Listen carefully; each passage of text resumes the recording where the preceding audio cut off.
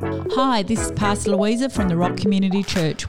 Thanks for joining us today in our Bible reading plan. Our hope and prayer is that you discover more of who Jesus is. Hello, everybody. Thank you again for tuning in to the Rock's Daily Bible Reading Podcast. My name is Zach, and it's so fantastic to have you listening today. I hope you're having a fantastic day, wherever that may be. Today we are reading 1 Corinthians chapter 14. That's a little bit of a longer one. So without further ado, let's get into it. Proper use of spiritual gifts. It is good that you are enthusiastic and passionate about spiritual gifts, especially prophecy. When someone speaks in tongues, no one understands a word he says, because he's not speaking to people, but to God. He is speaking intimate mysteries in the Spirit. But when someone prophesies, he speaks to encourage people, to build them up, and to bring them comfort. The one who speaks in tongues advances his own spiritual progress, while the one who prophesies builds up the church. I would be delighted if you all spoke in tongues, but I desire even more that you impart prophetic revelation to others.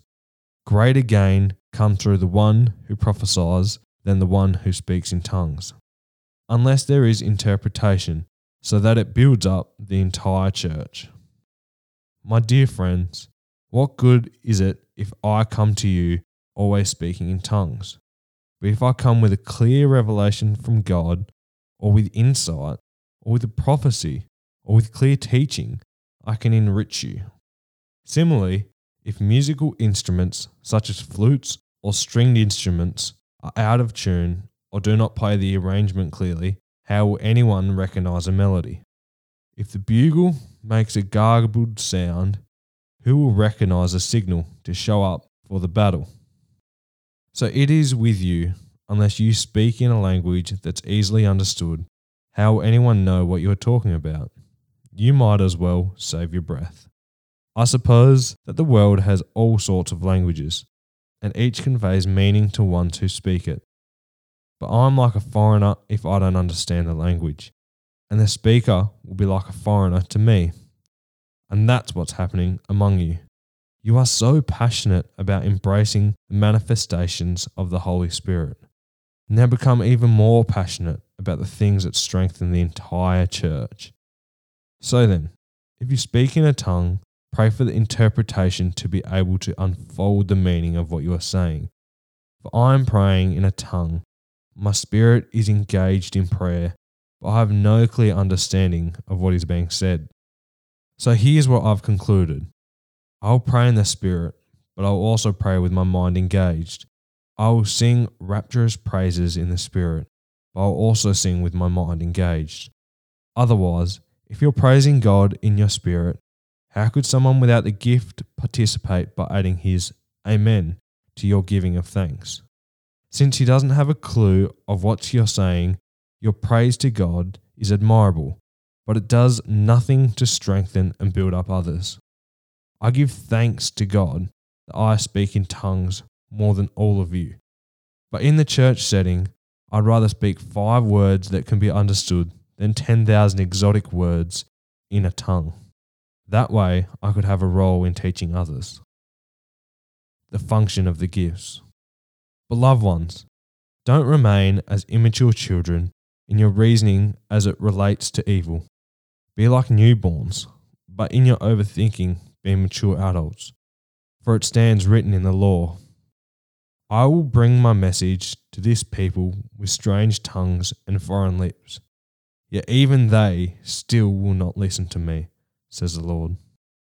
So then, tongues are not a sign for believers, but miracle for unbelievers. Prophecy, on the other hand, is not for unbelievers, but a miracle sign for believers. If the entire church comes together and everyone is speaking in tongues, won't the visitors say that you have lost your minds? But if everyone is prophesying and an unbeliever or one without the spiritual gift enters your meeting, he will be convicted by all that he hears and will be called to account. For the intimate secrets of his heart will be brought to light.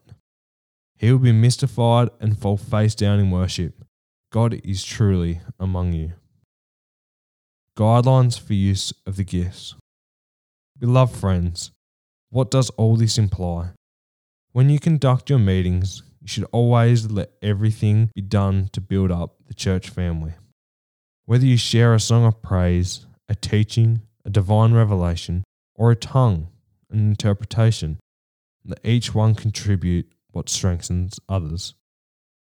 If someone speaks in a tongue, it should be 2 or 3, one after another, with someone interpreting. If there's no one with the interpretation, then he should remain silent in the meeting, content to speak to himself and to God. And the same with prophecy. Let 2 or 3 prophets prophesy, and let the other prophets carefully evaluate and discern what's being said. But if someone receives revaluation while someone else is still speaking, the one speaking should conclude and allow the one with fresh revelation the opportunity to share it. For you can call all prophecy in and turn in an environment where all present can be instructed, encouraged, and strengthened. The spirits of the prophets are subject to the prophets. For God is a God of harmony, not confusion, as is a pattern in all the churches of God's holy believers. The woman should be respectfully silent during the evaluation of the prophecy in the meetings. They are not allowed to interrupt, but are to be in support role, as in fact the law teaches. If they want to inquire about something, let them ask their husbands when they get home, for a woman embraces herself when she consistently interrupts the church meetings. Do you actually think that you were the starting point for the word of God going forth? Were you the only one it was sent to? I don't think so. If anyone considers himself to be a prophet or a spiritual person, let him discern that what I'm writing to you carries the Lord's authority. And if anyone continues not to recognize this, he should not be recognized. So, beloved friends, with all this in mind, be passionate to prophesy, and don't forbid anyone from speaking in tongues, doing all things in a beautiful and orderly way. Amen. How good was that, guys? A lot in that. I do really encourage you guys to sit in that message for a little bit. Pray to God. What does that mean for you? Maybe it's you ask God for an image or a picture or whatever that may be for you. But I want to encourage you guys to do that today. I'm going to pray for us. Dear God, we thank you that you give us so many gifts, God. We thank you that you love us. We thank you that you want to talk to us, God. I pray that today we have ears to listen to what you want to say to us, God. And I pray that that can just encourage us all along our journey today. In your name we pray. Amen. All right, guys. Thanks for another fantastic Bible reading today. I can't wait to be able to speak to you tomorrow. Until then, have a fantastic day, and I'll see you tomorrow. Hooroo. Thanks for joining us today in our Bible reading plan. Don't miss future episodes. Click follow to subscribe and share with a friend. Have a great day.